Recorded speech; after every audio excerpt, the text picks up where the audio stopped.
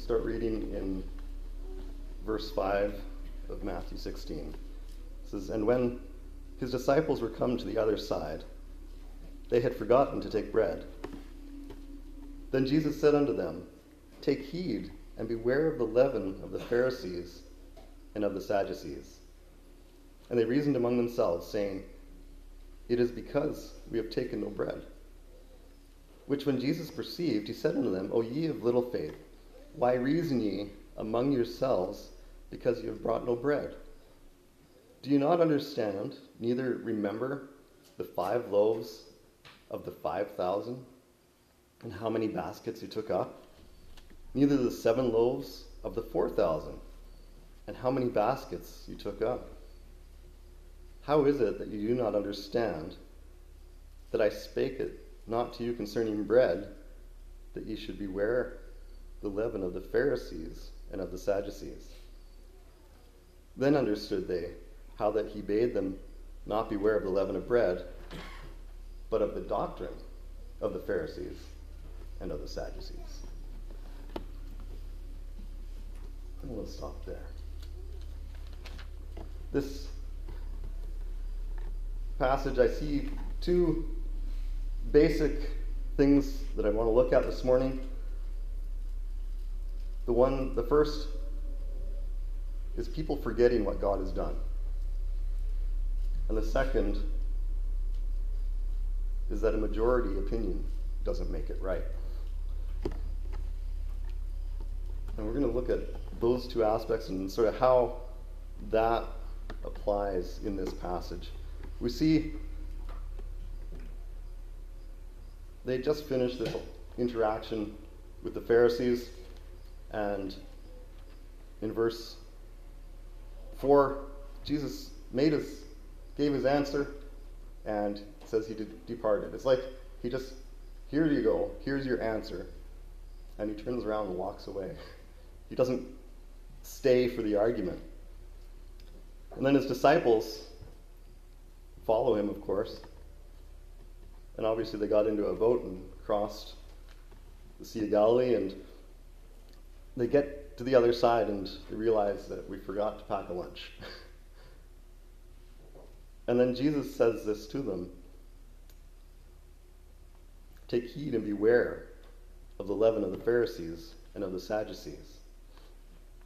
Sometimes I wonder if Jesus knows their thoughts and gives a statement like this, knowing, and of course Jesus knows, right? But does he do it on purpose, knowing that they're going to interpret this, that he's talking about the bread that they forgot to bring? Or is this just he just wants to direct their thoughts, or redirect their thoughts to spiritual things as they're sitting there worried about worldly things? I think that's probably his purpose, is just to redirect those thoughts. And so we see these guys are fretting about not having brought food, and Jesus starts talking about the leaven of the Pharisees.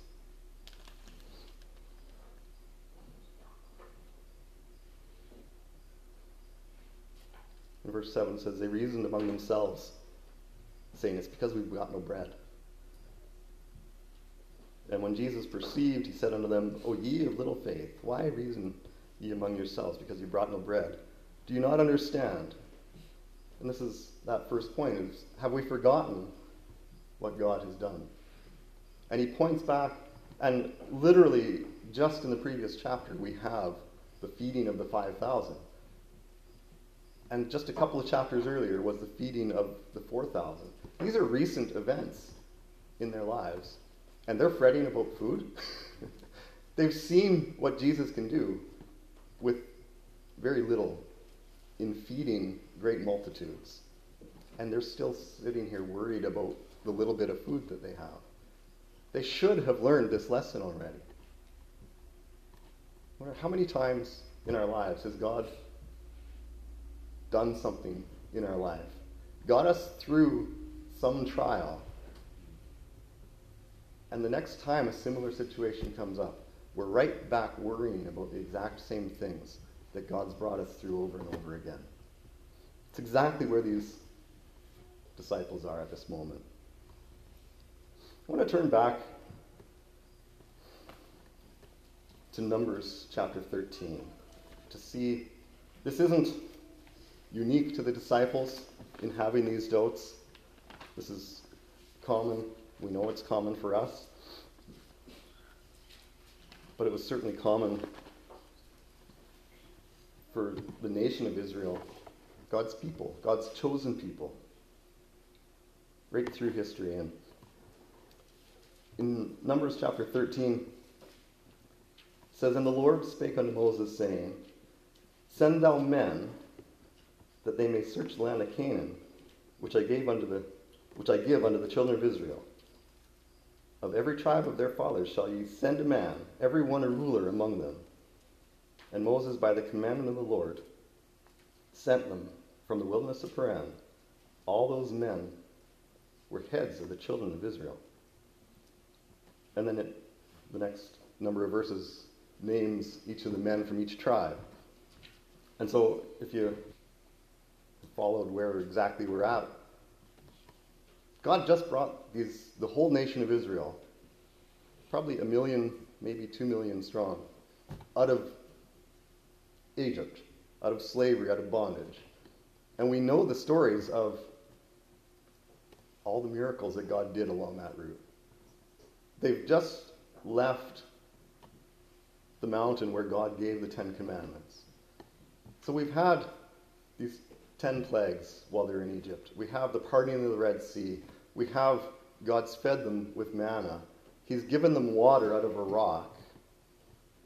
He's appeared to them in the mountain. And he's brought them right to the entrance of the promised land, where he said he was going to give them an inheritance. And they're standing there at, it's not a gate, but right at the point where they're about to cross into that land. And he stops them and says, "I want you to send a man from each tribe into this land and just explore and bring back a report of what you find." And this is where we pick up. And I'm going to continue reading just after the names here. So I'm going to pick up in verse 17 and carry on here. And he says, "And Moses sent them to spy out the land of Canaan. It said unto them, Get you up this way southward, and go up into the mountain, and see the land, what it is, and the people that dwelleth therein, whether they be strong or weak, few or many, and what the land is that they dwell in, whether it be good or bad, and what cities they be that they dwell in, whether in tents or in strongholds, and what the land is, whether it be fat or lean, whether there be wood therein or not. And be ye of good courage, and bring of the fruit of the land." Now the time was the time of the first ripe grapes. So they went up and searched the land from the wilderness of Zin unto Rehob, as men come to Hamath.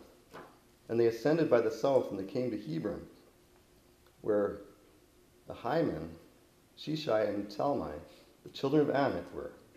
Now Hebron was built 7 years before Zoan in Egypt.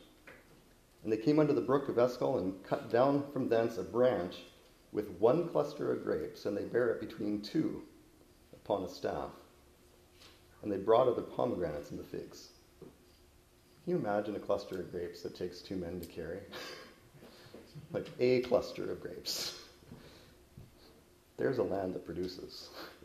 We planted acres of potatoes this year, and we didn't get to. Jason started the harvest already.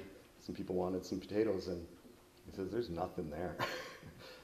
You get a few little potatoes out of each plant, and it's a pathetic harvest. This is complete opposite of what's going on in Israel.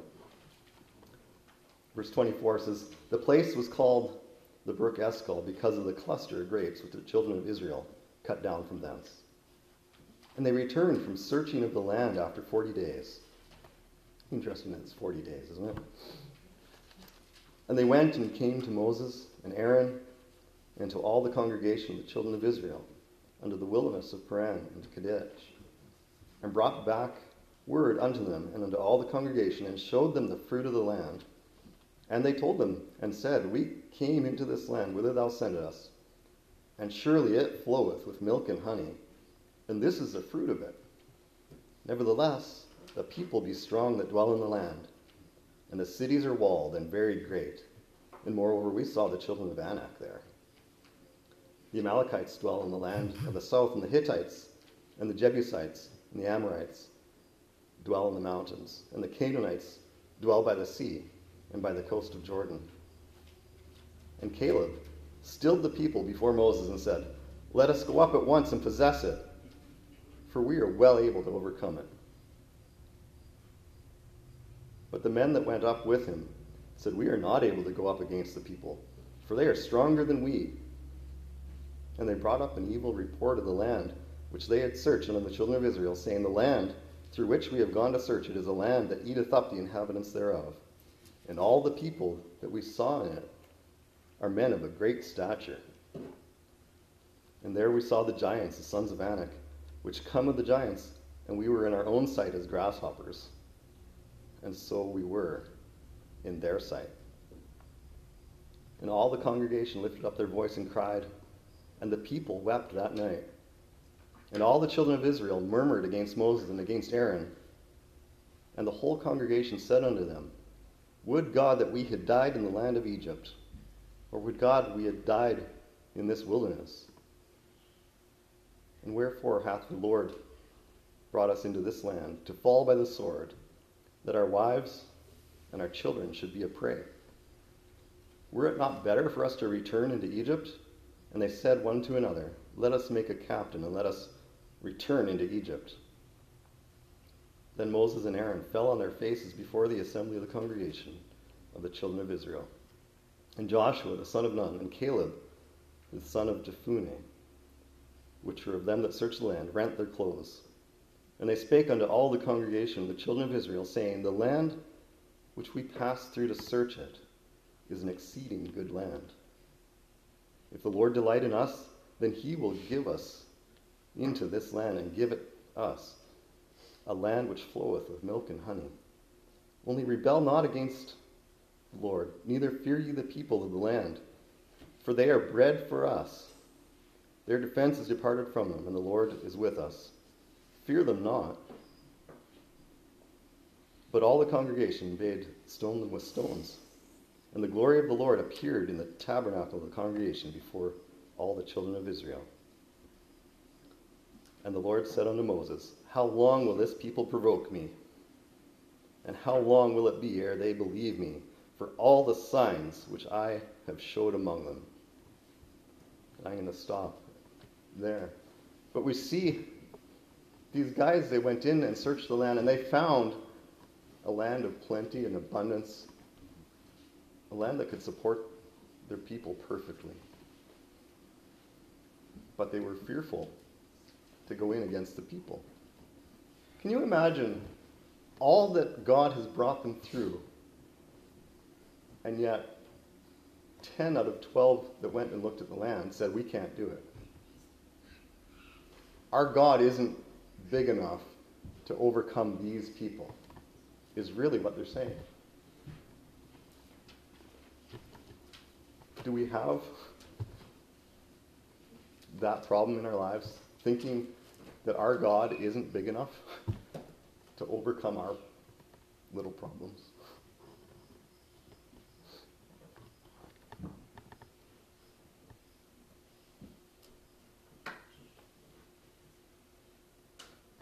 And we see the second point that I said I saw with the disciples was that the majority doesn't make him right.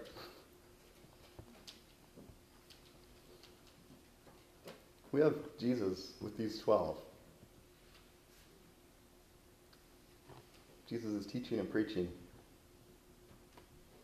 Yet we have the Pharisees and the Sadducees, the religious leaders, the priests, and all these people constantly standing against them. Which, when we see crowds follow Jesus, but look at the end. Look what the result was at the end. Where are those thousands of people that flocked just to hear him speak when he was being condemned to be crucified. The crowds are cheering to have him sent to be crucified.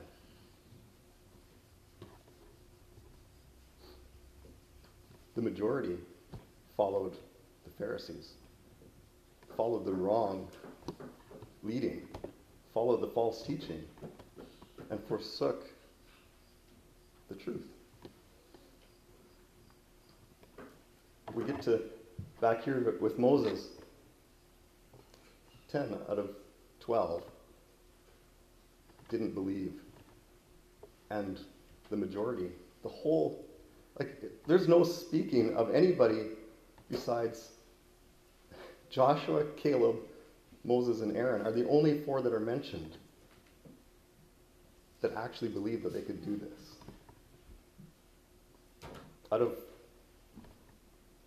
We're not given the actual numbers, but we can infer that there's at least 1 million people there. Probably a couple million. We have 4 people that are willing to trust God and believe that he is able to do what he said he's going to do.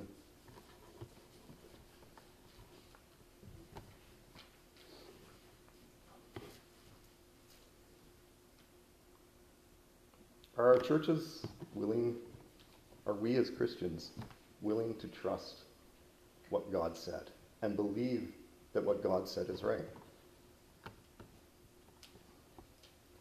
Looking around our world, and we know all the things that are being taught.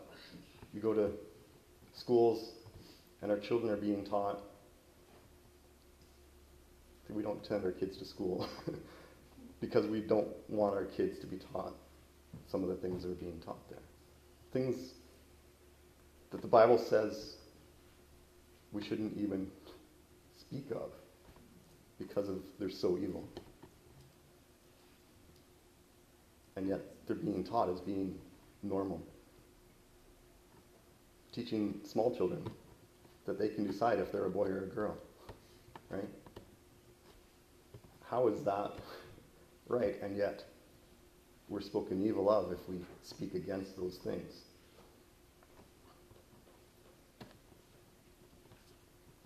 There's so many things the Bible speaks of that our society has turned completely against. Amen. And the churches are going along with it.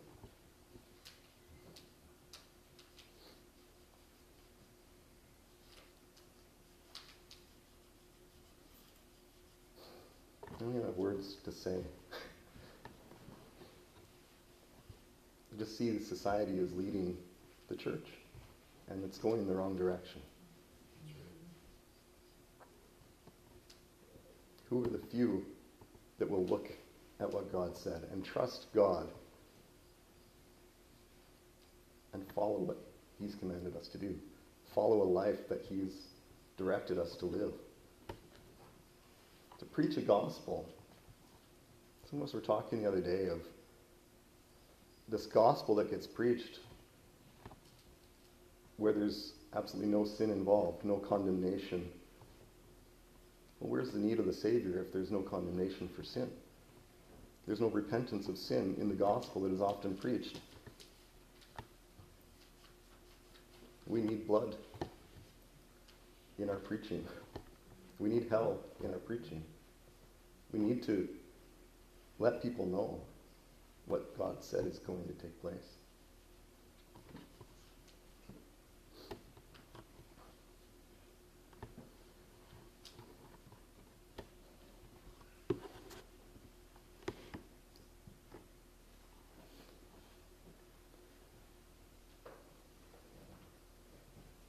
If we look at history,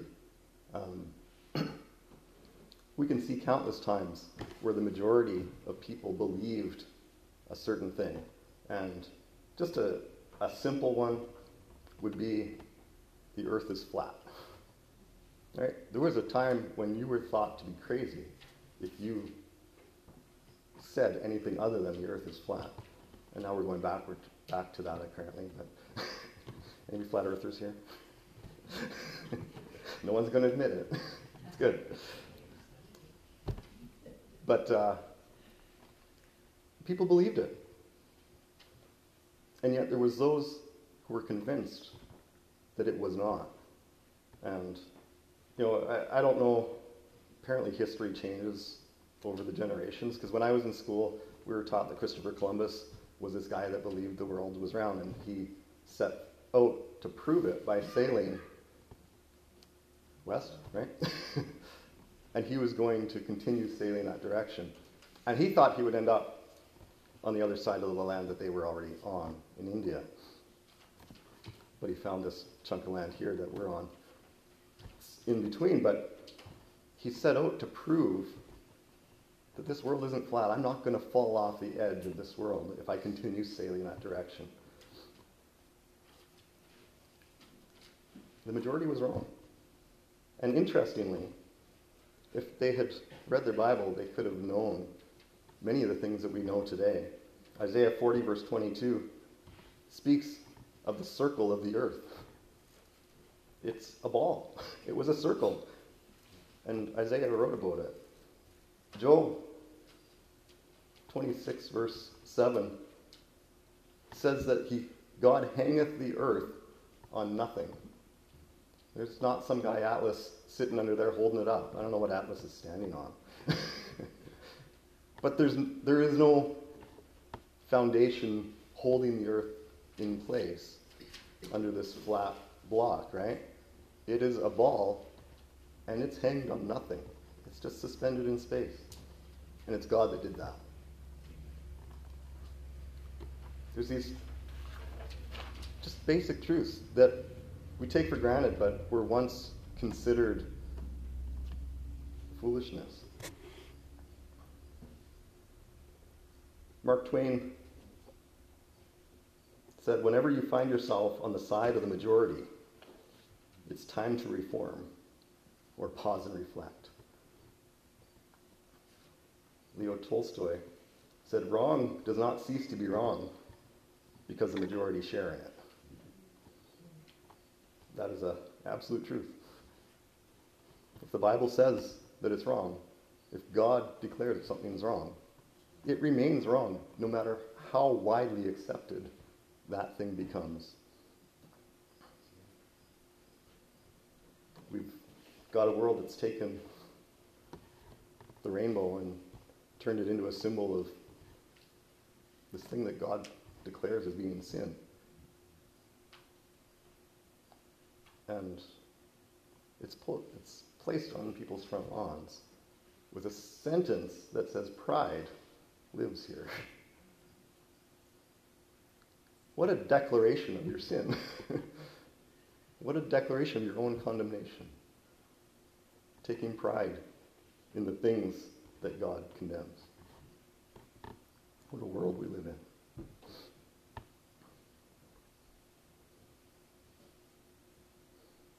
We're reading in Numbers this account of Israel standing at the entrance to their promised land, where God promised that they would inherit this land, that they would conquer all the people in that land. And they're sitting there in fear, and they want to go back into slavery, into the bondage of Egypt, rather than face what God has promised to give them, because they see something that they don't think they can overcome.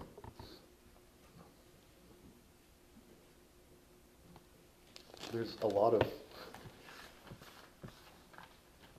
things that took place between that moment and when they actually entered that land.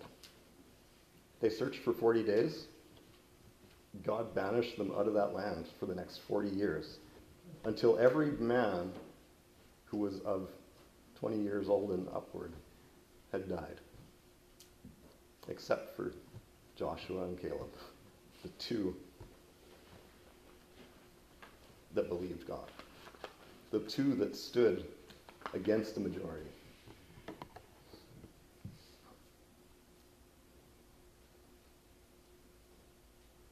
Joshua leads the people of Israel into that land. And toward the end of the book of Joshua, he knows the hearts of these people and their tendency to not trust, to not strive to continue serving God. And in chapter 24, verse 14, it says, "Now therefore fear the Lord," this is Joshua speaking, "and serve him in sincerity and in truth, and put away the gods which your fathers served on the other side of the flood and in Egypt, and serve you the Lord." Can you imagine? They've brought their idols out of Egypt. Look at what God has brought them through. All the things that God has done to bring them out of that. And they're in the land at this point. And Joshua still has to tell them to put that stuff away. Do we have to stand here and preach to our church to put away our idols? We've come into the church and to hear the preaching of God's word. And we don't have a tendency to have a wooden sculpture or a little metal thing that we bow and pray to. But we certainly have idols, things that we put ahead of God. We need to put those away. We need to serve the living and true God. Put those idols away. In verse 15 it says, "And if it seem evil unto you to serve the Lord, choose you this day whom you will serve, whether the gods which your fathers served that were on the other side of the flood, or the gods of the Amorites, in whose land you dwell. But as for me and my house, we will serve the Lord." We can take that same verse and apply it. Look at our world. Look at the churches today. If it seem evil to you to serve the Lord, the world is calling Christians evil because we stand against this rainbow flag that says pride lives here.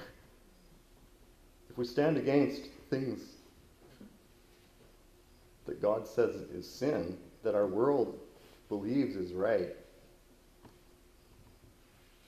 it's going to seem evil to some to serve the Lord. We're supposed to trust God, rather than the world.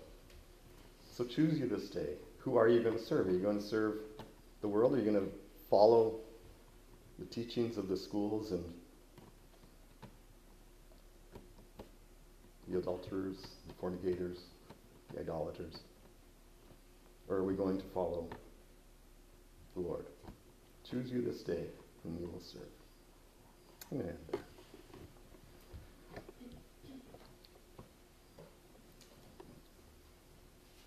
Lord, your word is full of examples of you delivering people, getting them through every challenge that is before them, every impossible obstacle, Lord. And